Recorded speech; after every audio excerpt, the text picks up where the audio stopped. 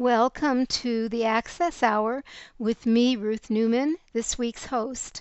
The midterm election is coming right up, and thanks to the Louisville League of Women Voters, you are about to hear from 3 candidates for public office. The next voice you hear is that of Christina Peace, introducing Tina Ward Pugh, Democrat candidate for Jefferson County Clerk. The current county clerk, Republican Bobby Holtzlaw, was invited but declined to participate. Give us an overview of who you are and your race and why you are running for Jefferson County Clerk. So many of you may not know, but I'm from Mississippi. I moved here in 1987 to attend Southern Seminary, where I graduated in 1991 with my master's in social work. And as a young social worker and budding feminist, I quickly realized that marching, advocating, and just generally getting into good trouble was the way to get things done. And so whether I was marching for abortion rights or for LGBTQ rights in the 80s and 90s or for fair housing, it was very clear that elected leaders are the people who are making decisions about our lives. And so, though I was helping elect a lot of women judges, I decided to run myself in 1998, and I won.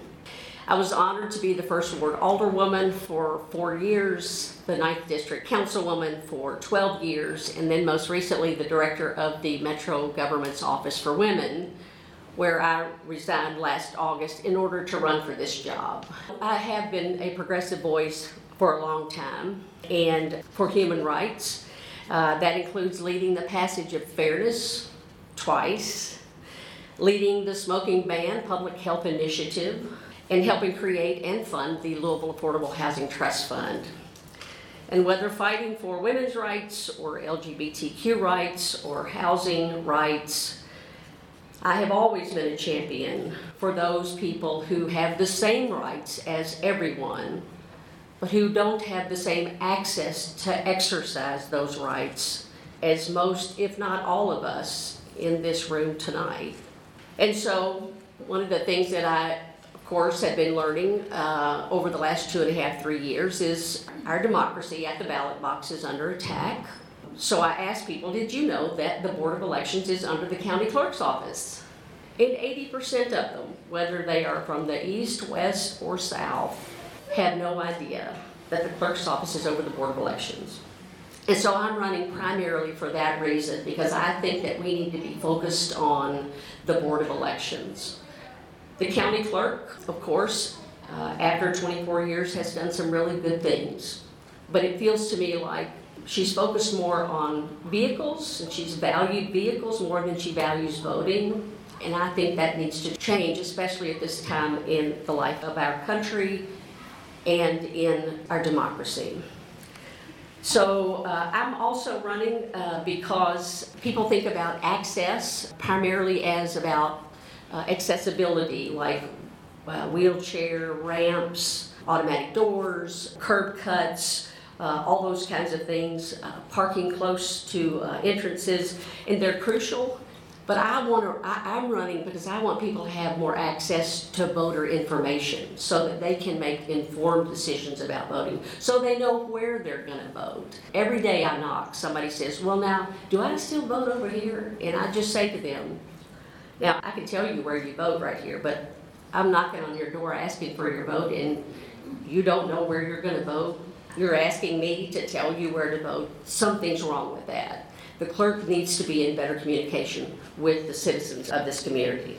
You know, I decided to run because we need an advocate, we need a fighter, we need a problem solver. We need somebody who's going to listen to the public and who's going to take that into account, and someone who is thinking about other ways to expand voting access and the other services in the office. And so I'm familiar with and have some ideas about how to improve all of the other services that are in that office, but primarily I'm focused on the Board of Elections and ensuring, unlike the previous people, we do have, this isn't about the integrity of the elections. This is about the vision and the future and advocating for everyone to have access to those elections, because right now they don't, and they should. What can the county clerk do to make voting more accessible, increase the number of voters, and increase voter turnout? The thing that I think about a lot is about improving communication. I don't know about you all. We moved this last year because we sold our house. It's the only equity we had, so that we could run for this office. And, you know, we got a postcard in the mail that said May the 17th, where you vote. It didn't even have the early voting dates on it. It just had where to vote and the actual day of what we know as Election Day. I have some friends who were away for the month of January. They came home and found out there was going to be a special election, in a wonderful special election for now Representative Couture-Aaron, for a special district because Representative Meeks had resigned. So she calls the Board of Elections and a staff members, you know, to say where do we vote, when do we vote, what's the day, where, you know, those kinds of things. It's a special election. And she told her the information, and then she said, well, why didn't we know about this? And the staff member said, well, we did what was required, and that was take out an ad in the Courier-Journal. And so part of my emphasis is about communicating better so that you're going to get a text message about that there's a vote coming up. You're going to get an email, because I'm going to find your email. Because if you want to vote and you want to be notified when things are happening in your neighborhood, whether it's a center that's open to get your tags, your vehicle tags, I want to be able to find you and give you every opportunity to vote. Now, you can choose to not vote, you can choose to not participate in other things, but it won't be because we haven't done our best to get you the chance to vote. Because voting is the bedrock of democracy, and it's how we choose our leaders and the people who are making decisions every day that affect our daily lives. And so I'm going to communicate better through those means. I'm going to work with all 26 special council members to get news articles or reminders in their electronic newsletters that go out weekly. I have a good rapport with all Republicans and the Democrats to do that. I'm going to do that if the Jefferson County delegation members have e-newsletters or regular printed newsletters. I'm going to make sure we have up-to-date information when those go out. I also am going to focus on a couple of things. One, I'm going to work with the League of Women Voters on how we can expand access to registering voters. I'm going to follow the lead of Councilman Ja'Cory Arthur and Shamika Parrish Wright in their work to get people in jail registered to vote and allow them to vote. As a matter of fact, one of the things I'd like to do in conjunction with them, and we are all talking about this, is actually making a polling location at the jail. We have a captured audience, 1,300 to maybe 1,500 or 1,800 a day are in the jail. Most of them who are in pretrial. Some of them who are even caught between those sacred 12 hours we get on Election Day, and even in those 3 early days we get, they're just caught being processed and can't get out to go vote. And so we're all trying to work on how to get them registered to vote, how to get them request absentee ballots, and for the folks who are going to fall between the cracks there, we're just going to make it a polling location. And it won't just be for those folks, it'll be for the workers. By the way, every day, second and third shift workers, right, who when they get off work at 3 and 4 in the morning, I'm sure, don't go home and wait till 6 a.m. to go vote, right?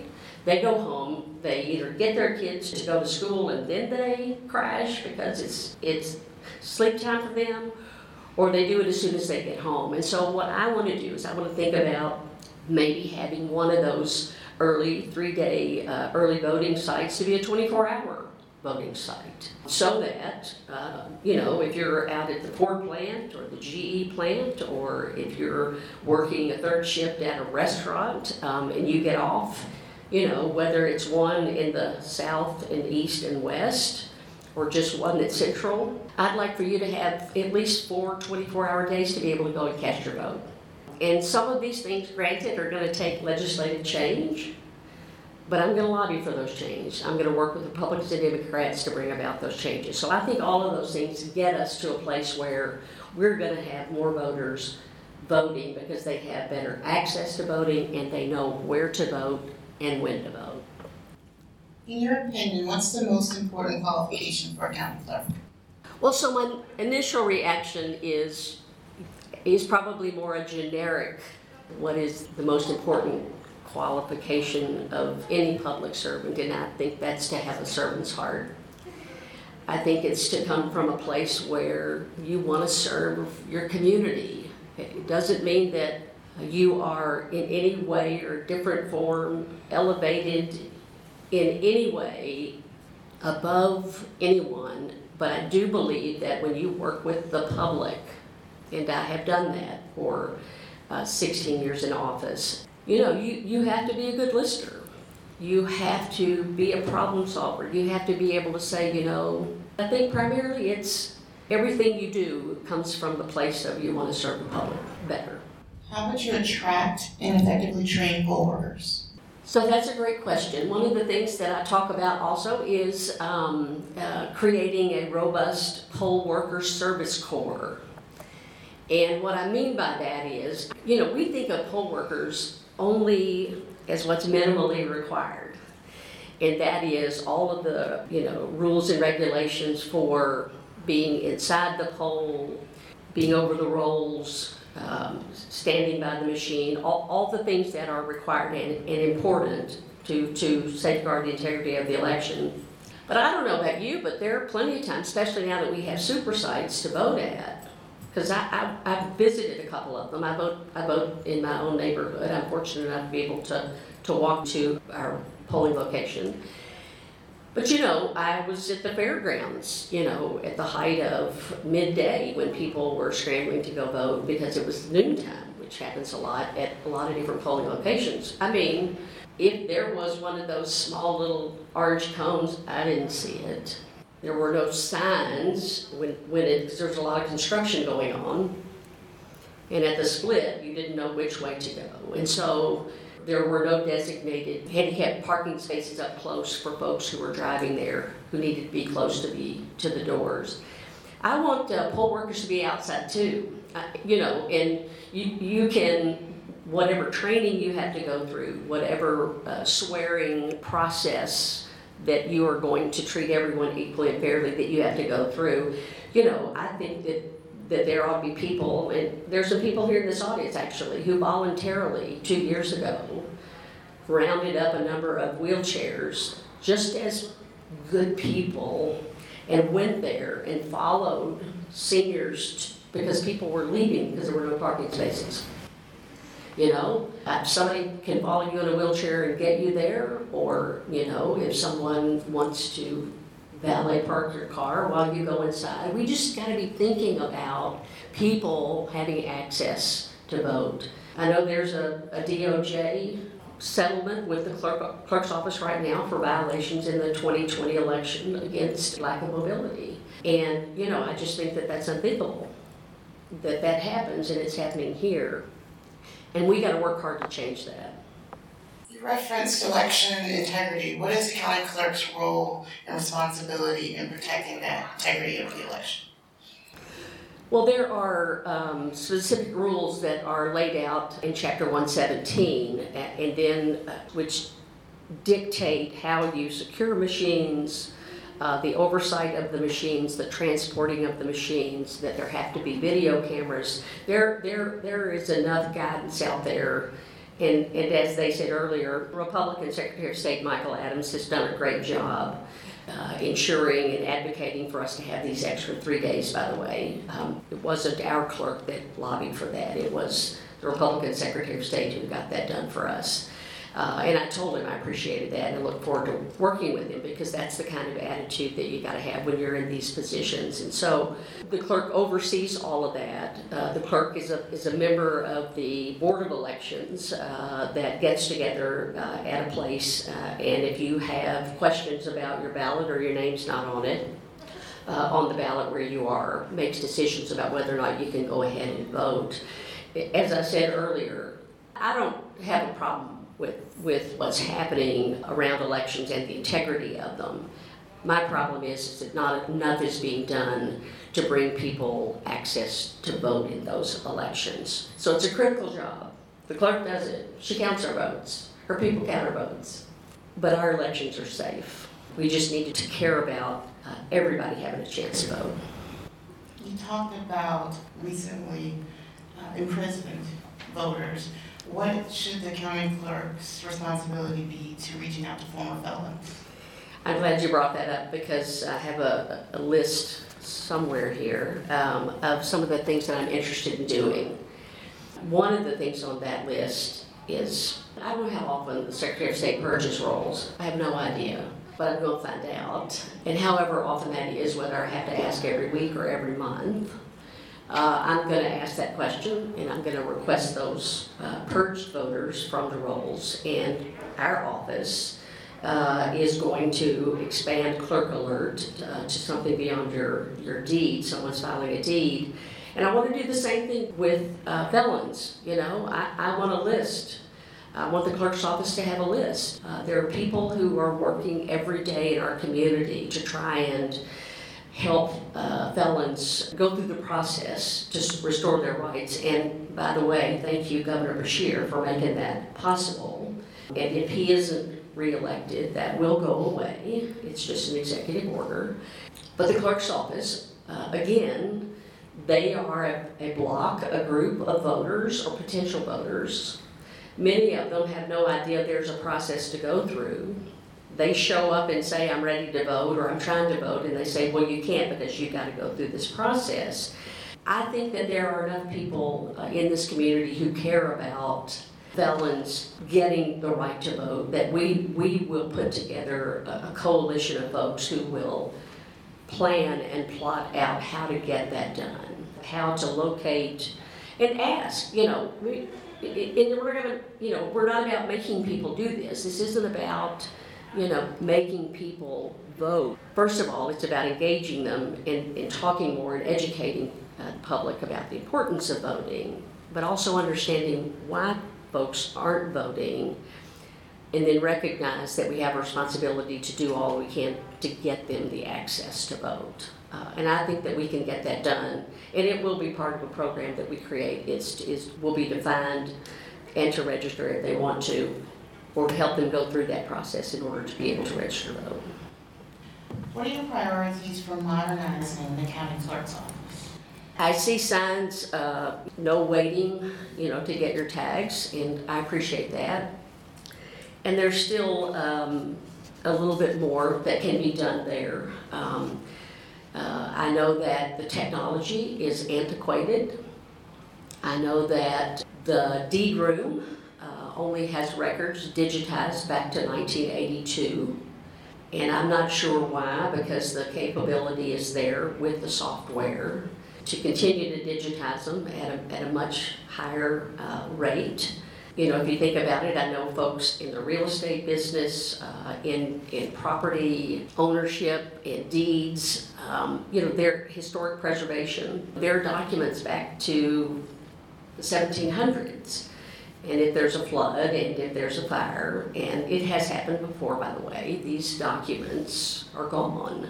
And so it seems to me that doing some of that, incorporating the technology and actually focusing on some of that would be very helpful. I also know that we're one of 2 counties that don't have a direct access to the Secretary of State's office to be able to align, to be able to download election results as they happen. As a matter of fact, the Secretary of State says, oh yeah, y'all are one of the only 2 that don't have that because there's a resistance to updating technology. So those would be a couple of things that I would do. And as I said, our communications and social media. I mean, there's finally a social media this year in the clerk's office for the first time. And, we need to improve the website. The website is not user-friendly. We need to be a part of a Facebook and digital media presence, and we only barely are. There just are so many things that have happened that should already have happened, that need to happen, that we will make happen. around modernizing the clerk's office. Thank you. Now it's time for audience participation. The first question I have is, what are you going to do better for elections that hasn't already been done? Well, I've named off a number of those, I think, and I'll just repeat them. The first one is we're going to focus on having better access to be able to vote. You're not going to be hunting for where's that little orange cone that's behind that car. Can you see it? Is this really the right driveway? You know, I don't want you to be guessing where to go, because there are people who pass by that and then decide, I'm just going to go on to work. I'm not going to turn around. It's raining, it's busy, whatever it is. I want you to have every chance to do that. So we're going to do a lot more visibility. We're going to be focusing on partnering with the League of Women Voters, being more intentional about partnering with JCPS and the parochial schools to do more voter education. You know, maybe even a speakers bureau. The felons, restoring felons, a process to locate felons and help restore their voting ability. Working by making the jail a polling location, having people working outside, especially the supercenter. There's really no excuse. I want to take away every excuse that you're going to make up or that you really have for not voting. You know, I'm for the 3 weeks of early voting, just like we had with COVID. I mean, it worked. Why don't we do that again? I think the Secretary of State wanted to. He lost that one. I'm for the early voting. I'm for 24-hour voting. All of these things are things that aren't happening now. And our current clerk isn't talking about them now, and she certainly isn't advocating for them now. And I'm not saying they're going to be easy. I'm saying we need someone who really wants to know and is driven by what more can we do, not what is minimally required that we do. That's the difference in, I think, a Ward P clerk would bring administration would look like. What is your opinion of universal mail-in voting, which is in effect in Oregon and Washington? Everyone can vote from home. I don't know enough about it to understand the integrity of it, but I am generally for more ways to vote. I know there are many states who, including Colorado, who just you automatically get mailed your ballot. You don't request it, nothing. It just gets sent to you. I'm for that. As long as, you know, if there's a mechanism to mail it back or to drop it off, vote from home somehow, or that there's a paper record somewhere, if it is electronic, I'm for it. So we'll give you an opportunity to make some closing statements. So I want to be clear. I don't have a problem with the clerk's employees. They do a good job. I have a problem with their leader and her lack of vision and tenacity for our future. And the first thing I'm going to do is I'm going to stop doing what is minimally required and be guided by the pursuit of what more can we do to serve the public. I'm going to do an analysis of employees so that I can do all that I can to retain the current employees and not have to recruit and train new ones.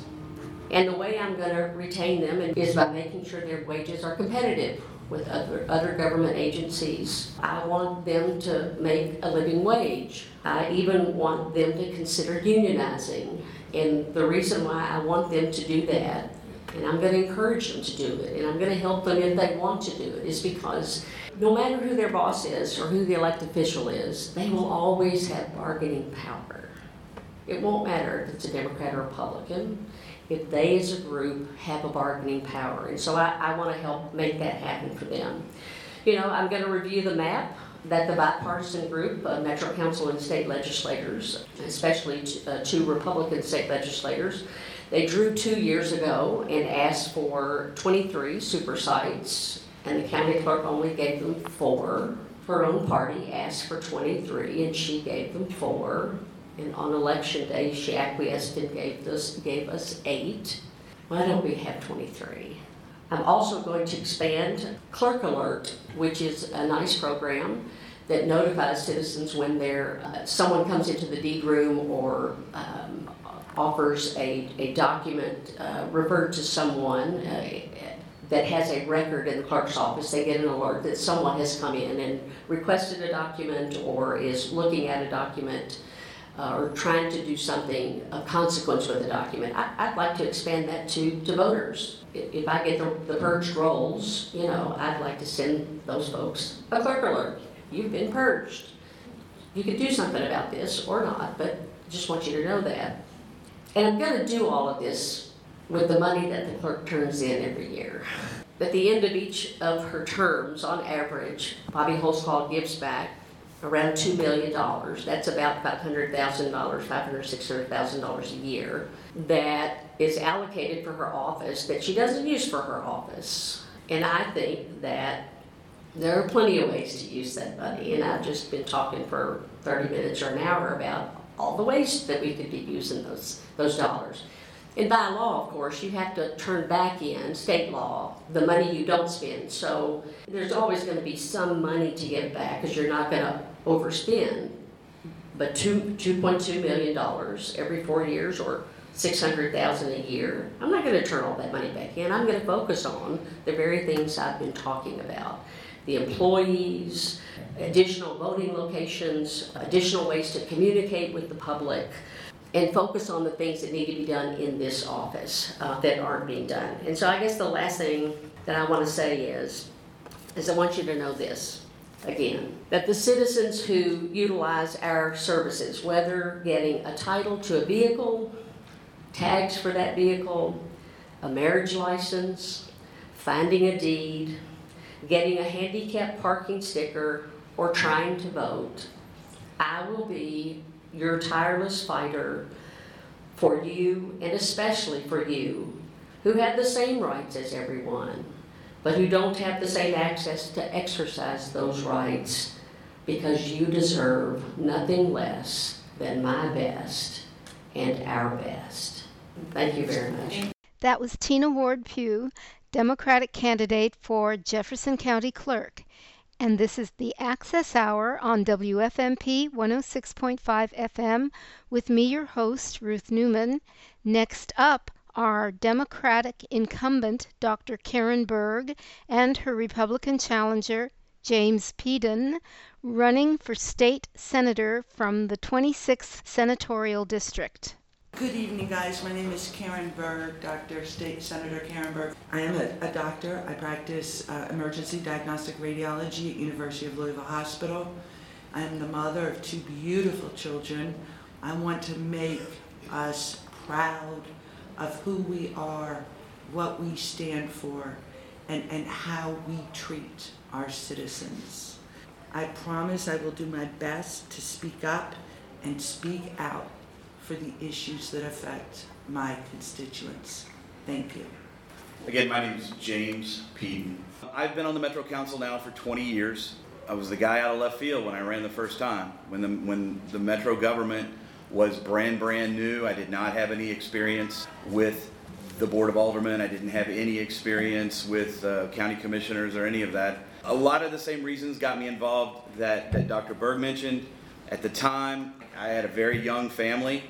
At the same time, I had been teaching at Iroquois High School, that was in my 6th of what would be 7 years there before I moved on to Seneca. And even my time on the council has been me making phone calls to the Parks Department or to Public Works, because as I'm pushing a stroller 20 years ago and I hit a piece of uneven sidewalk, it's like, got to get that fixed, almost tossed my kid out. I bet there's some other people who have that same problem.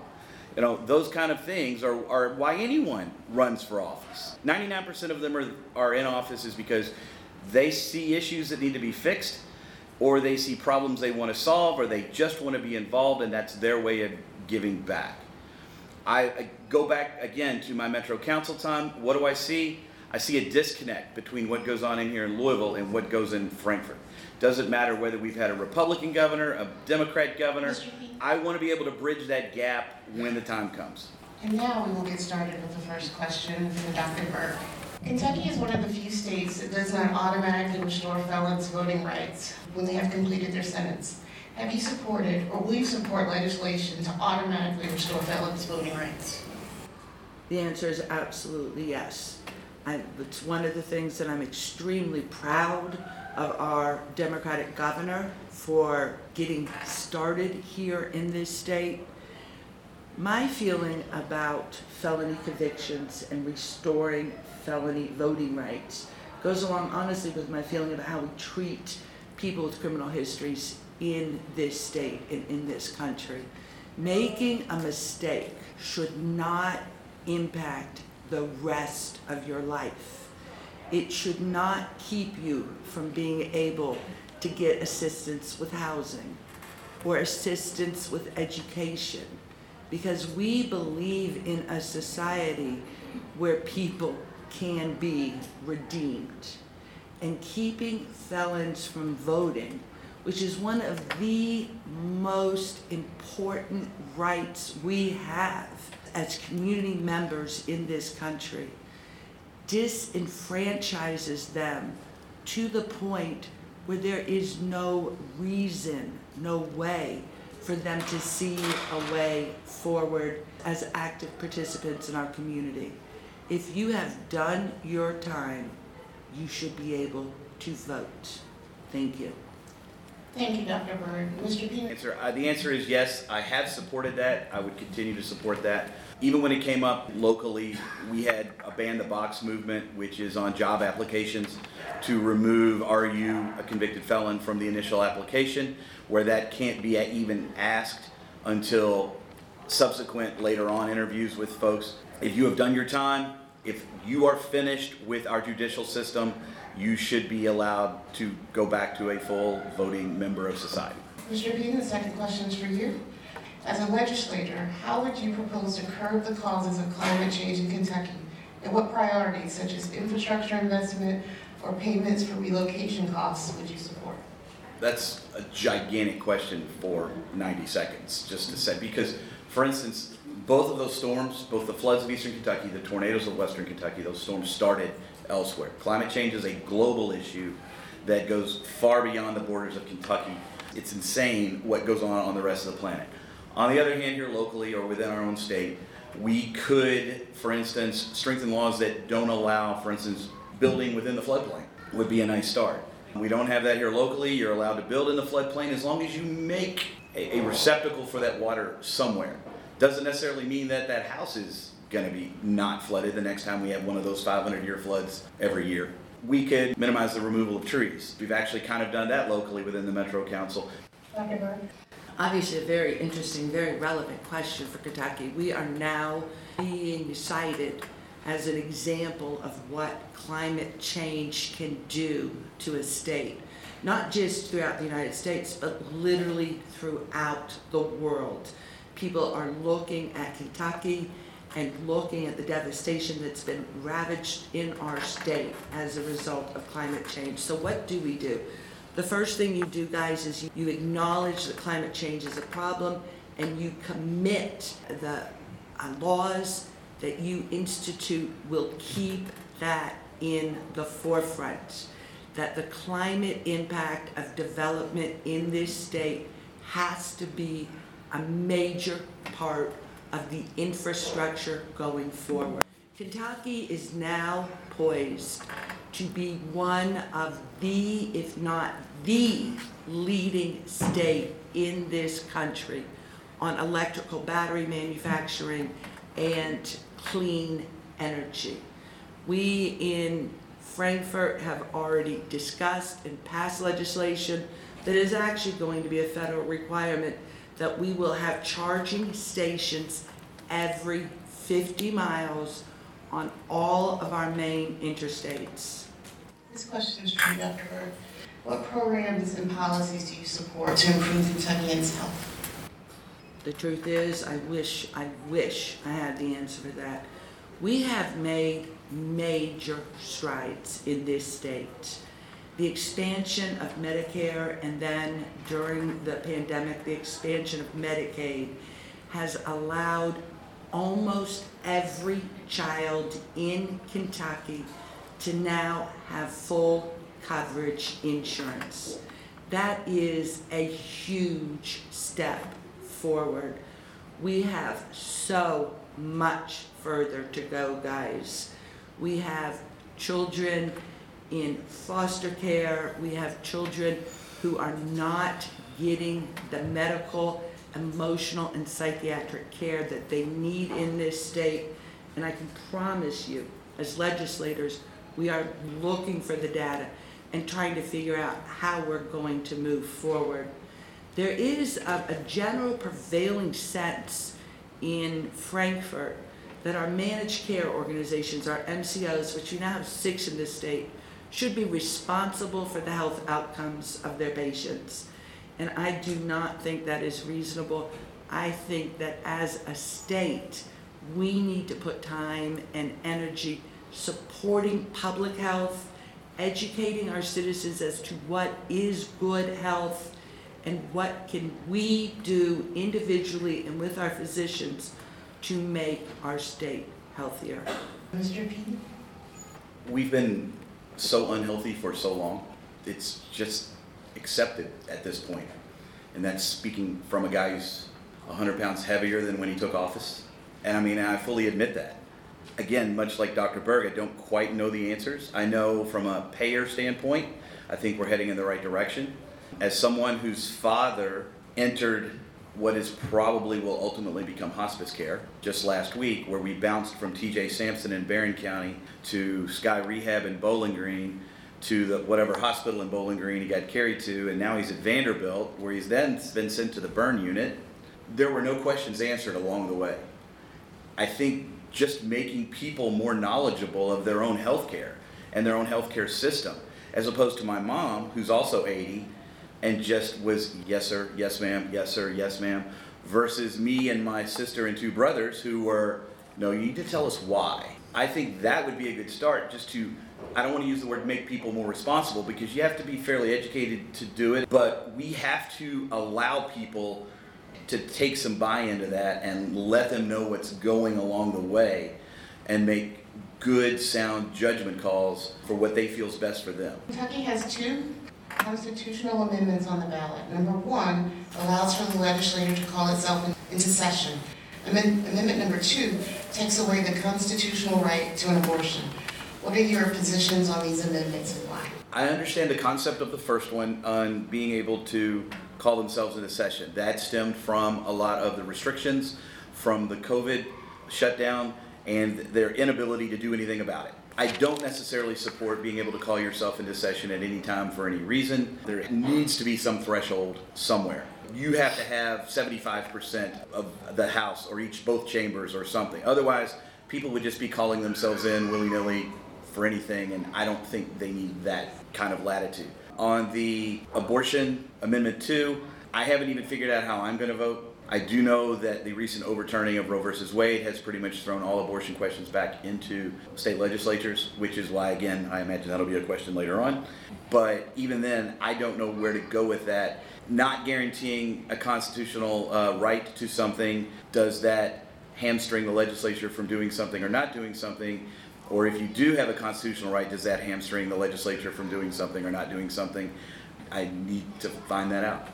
I am definitely a no vote on Amendment 1 and definitely a no vote on Amendment 2. To me, Amendment 1 is an expensive overreach, a partisan power grab that is unnecessary, and I personally do not, under any circumstances, trust the leadership of the legislative branch to use it in good faith. It will be used only as a tool to hurt the executive branch and promote whatever extreme Republican agenda there is.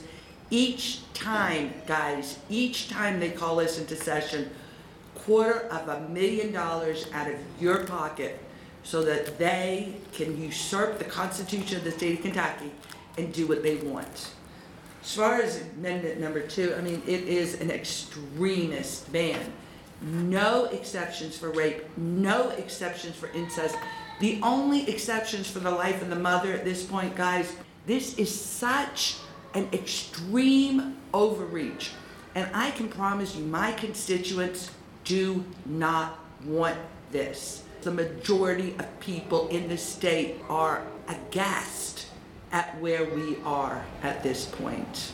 Dr. Bird, What do you consider the most serious criminal justice problem in our state, and what should the legislature do to solve it? And I came from a background in medicine, and I thought that our healthcare delivery system was in trouble. But the truth is, our judicial system, particularly during COVID, has not under any circumstances been able to meet the needs of the people of the state of Kentucky. And we are well aware of it, both Republicans and Democrats. We have people waiting in jail for a year to get a hearing. I have Republican colleagues who are saying, we can't keep them in jail this long, we can't keep them in jail this long, we have to let them out, because this is extreme. We do not have enough judges, we do not have enough courts, and we are not taking care of the people. And you've got to understand, guys, if you get arrested and incarcerated, and you have even 3 months, 4 months of pre-trial incarceration, that can destroy the rest of your life. You lose your job, you can lose your families, because we do not have a system that works. I mean, this is one of the things that has been a major eye-opener for me, and one of the things that I can tell you we are working on. It is in desperate need of being fixed. So on the topic of not enough judges, I'm not sure there's not enough hours being worked by the judges we have. As debates go around town, maybe that should be a question of how often are you there? As someone who is across the street at City Hall, there's not a whole lot of action going on in the judicial system. Again, I don't know if that's going to require legislative action. On the other hand, I think that's crossing that separation of powers issue when it comes to setting someone's schedule. Number one on my list is judicial housing for teens. We, at this moment, have no place to keep our youth. I'm not saying having a year's worth of youth detention. I'm saying 24 hours, 48 hours, 72 hours. We don't have it. So that if you're arrested right now as a teenager for carjacking someone at a gas station, which has been going on, you will be released back to your parents that day. That's just how it rolls right now in Louisville. There are some capacity available in like Bullitt County, Oldham County, etc., but local judges do not want to send our teens out of county. I can understand the sympathy, but we have to find something here locally where we can separate them from the crime that they've committed. And if it's something even more violent, even just holding them for a little while will prevent retaliatory action, because when you have one killing, you may have another one the next day if you don't do something to intervene. Mr. Peden, recent redistricting in Kentucky was once again not structured in a manner that was open and transparent and likely not equitable to all communities. Would you support a nonpartisan independent redistricting commission for the 2031 process? Why or not? I am open to that idea, but I'd have to see a whole lot more details before I would commit to say yes. And that's speaking from someone who is currently running in one of the most gerrymandered Senate districts ever created by humans. For those of you who don't know, it starts at the main library downtown, moves east through Crescent Hill, finishes up around at the river at Captain's Quarters before it heads south, all the way through, back through Linden, St. Matthews, Baptist East Hospital, back out to J-Town, a little bit down to Fern Creek, across Highview, and finishes at the Preston Cinemas where they built the new Menards. So none of you know where that stuff is. So that's my point. I do agree there's an issue. And then you realize, because there's only 38 senators statewide, some of their districts are 7 and 8 counties big. They have multiple county seats, multiple jurisdictions.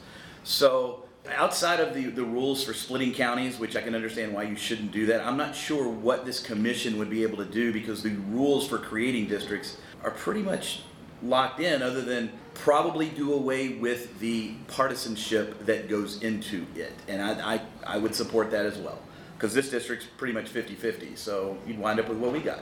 Absolutely, the answer is yes, I would. And the reason, and I'm not necessarily blaming my Republican colleagues for this, because there have been Democrats that have been controlled during redistricting as well. This is something that I think both sides have taken advantage of. It should not be a politicized process. Basically, your right to vote and your right for your vote to matter is on the line. And when you have extremely gerrymandered districts, we have one district in this state that literally goes from Frankfort all the way down almost to the Tennessee border, because the existing Republican senator in that district wants to be able to live in Frankfort but still represent his hometown. I mean, the Senate maps did not go to the courts. Obviously, the congressional maps and the House maps did. We had a very intentional out. The majority of female Democratic representatives from the city of Louisville were literally carved out of their own districts on purpose by a block. Dr. Burke, what legislation do you support to end the surge of gun deaths and violence in all communities, not just here in Louisville? This one is so personal to me that it's almost sometimes difficult for me to talk about, because what I do when I'm not serving as your senator is I work right outside of Route 9 in the major trauma center in this city, University of Louisville. And my job is to help triage, image, and treat all of our major trauma patients. When I started working at University of Louisville 30 years ago, I started the Department of Emergency Radiology, then left, went out to private practice, came back. We didn't deal with gunshot wounds, guys. We had blunt trauma. We had car accidents, work injuries, people falling out of tree stands. I do not go to work now without at least 3 gunshot wounds a day, every day. I have filed legislation to try to decrease the numbers of guns in this state. We have excellent legislation that I will file this upcoming session just to allow family members who know that a loved one is in a place where they are not safe holding a gun and having a gun to take it away for a while, just until things get better and their emotional, mental, and physical states improve. We can require safe gun storage. Our police go on TV every 3rd week asking people, please do not leave your gun under your car seat. The kids are breaking in, stealing them, and using it. I will tell you, if you are not locking your gun in a safe with your ammunition separate and nobody having access to that key, you are not being a responsible gun owner. There would be people who would say they are a responsible gun owner, and therefore having the loaded gun in the safe next to the bed where they can do the 4-digit code is the responsible thing to do. We are a state that is a strong Second Amendment state. It's gonna be tough to overcome some of that. My number one thing for overcoming the gun violence, because we're at 133 murders, I believe, here locally at this point, hundreds more shots being fired. The 2 things, one I've already mentioned, which would be juvenile detention. Again, there's so much retaliatory gunfire. The shooting because of disrespect, shooting as revenge because you shot someone I know. If we could just separate those folks for a bit and then intervene with psychological care. We do need to have social workers that respond with police. We do need to have people who can go visit you once you are incarcerated and find out what's going on inside. And if we can, again, to use her term, bring you back to a good spot, that's going to maybe get our numbers back down to something more acceptable.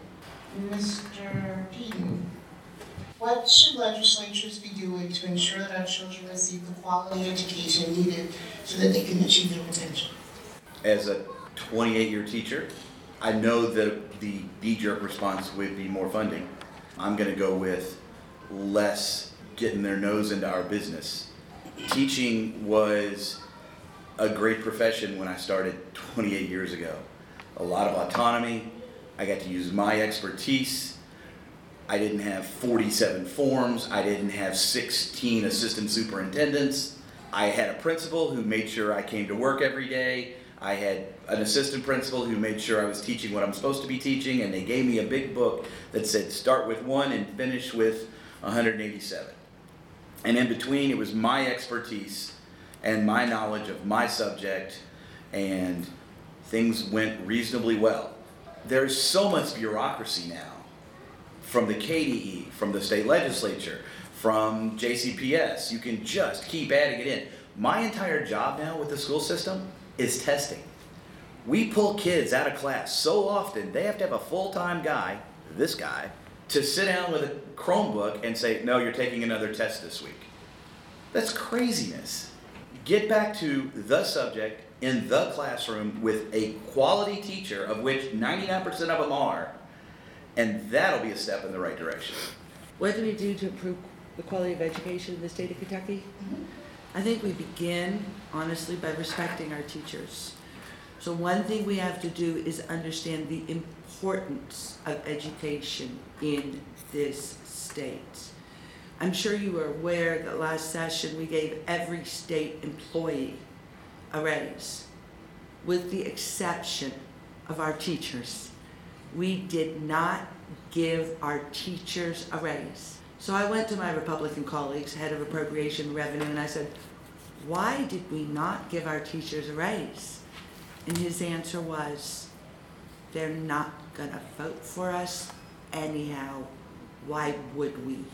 Guys, if that is how you are going to legislate, if you are going to only care about what's in it for you, not what's in it for the state, what we need to move forward in this state is better educators, teachers that are empowered to teach. We don't need book banning. We don't need book burning. We don't need the legislature telling you literally what words you can use in a classroom, or whether or not you can address a child as a he if that's what he asks you to do. What are you going to do better for elections that have not already been done? I can tell you that for me, personally, Citizens United and this black money that is coming into campaigns all over the country, I think is perhaps the second worst decision ever made by the Supreme Court. And up until 3 or 4 months ago, I would have said the single worst decision. We have got to put limits on how much candidates are allowed to take and to spend. Because again, what is happening is you have people who are able and willing, along with their cronies, to self-fund their campaigns and basically buy your votes. That is not a representative democracy. I would be happy on a state senate race with a $10,000 max limit. That is all you are allowed to spend. It will not happen right now, but is it a goal? Absolutely, because this money is polluting our democracy. It is giving too much voice to ultra-rich corporations and taking away the voice from the individual voters where it belongs. I'm going to commend someone she's already mentioned, and that is Secretary of State Michael Adams. And she's correct. He is having to fight many people of his own party. He has expanded the number of days to vote. I totally appreciate that. Someone was in here earlier mentioning voting at the fairgrounds. I love that. Big room, anybody can vote anywhere. I liked it. And I actually learned from him that in our past, we had multiple days of voting. It wasn't anything new.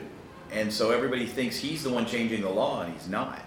So I think as we become more secure through things like IDs, which I know a lot of people are opposed to, we become more secure about not having, don't be hooked to the internet and those kind of things during voting. All of those are right. I think expanding the number of days and the number of hours you have the opportunity to vote is the right direction. So you can get everybody, or at least a majority of the people to the polls who want to be. Thank you very much. It's now time for our closing statements. This is Dr. Because, I'm a doctor, I believe in data.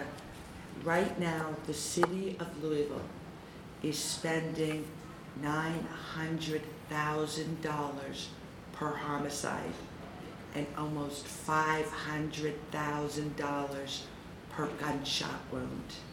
So when we have, like we had a couple weeks ago, 6 gunshots in one weekend, $3 million of taxpayer money going just to that.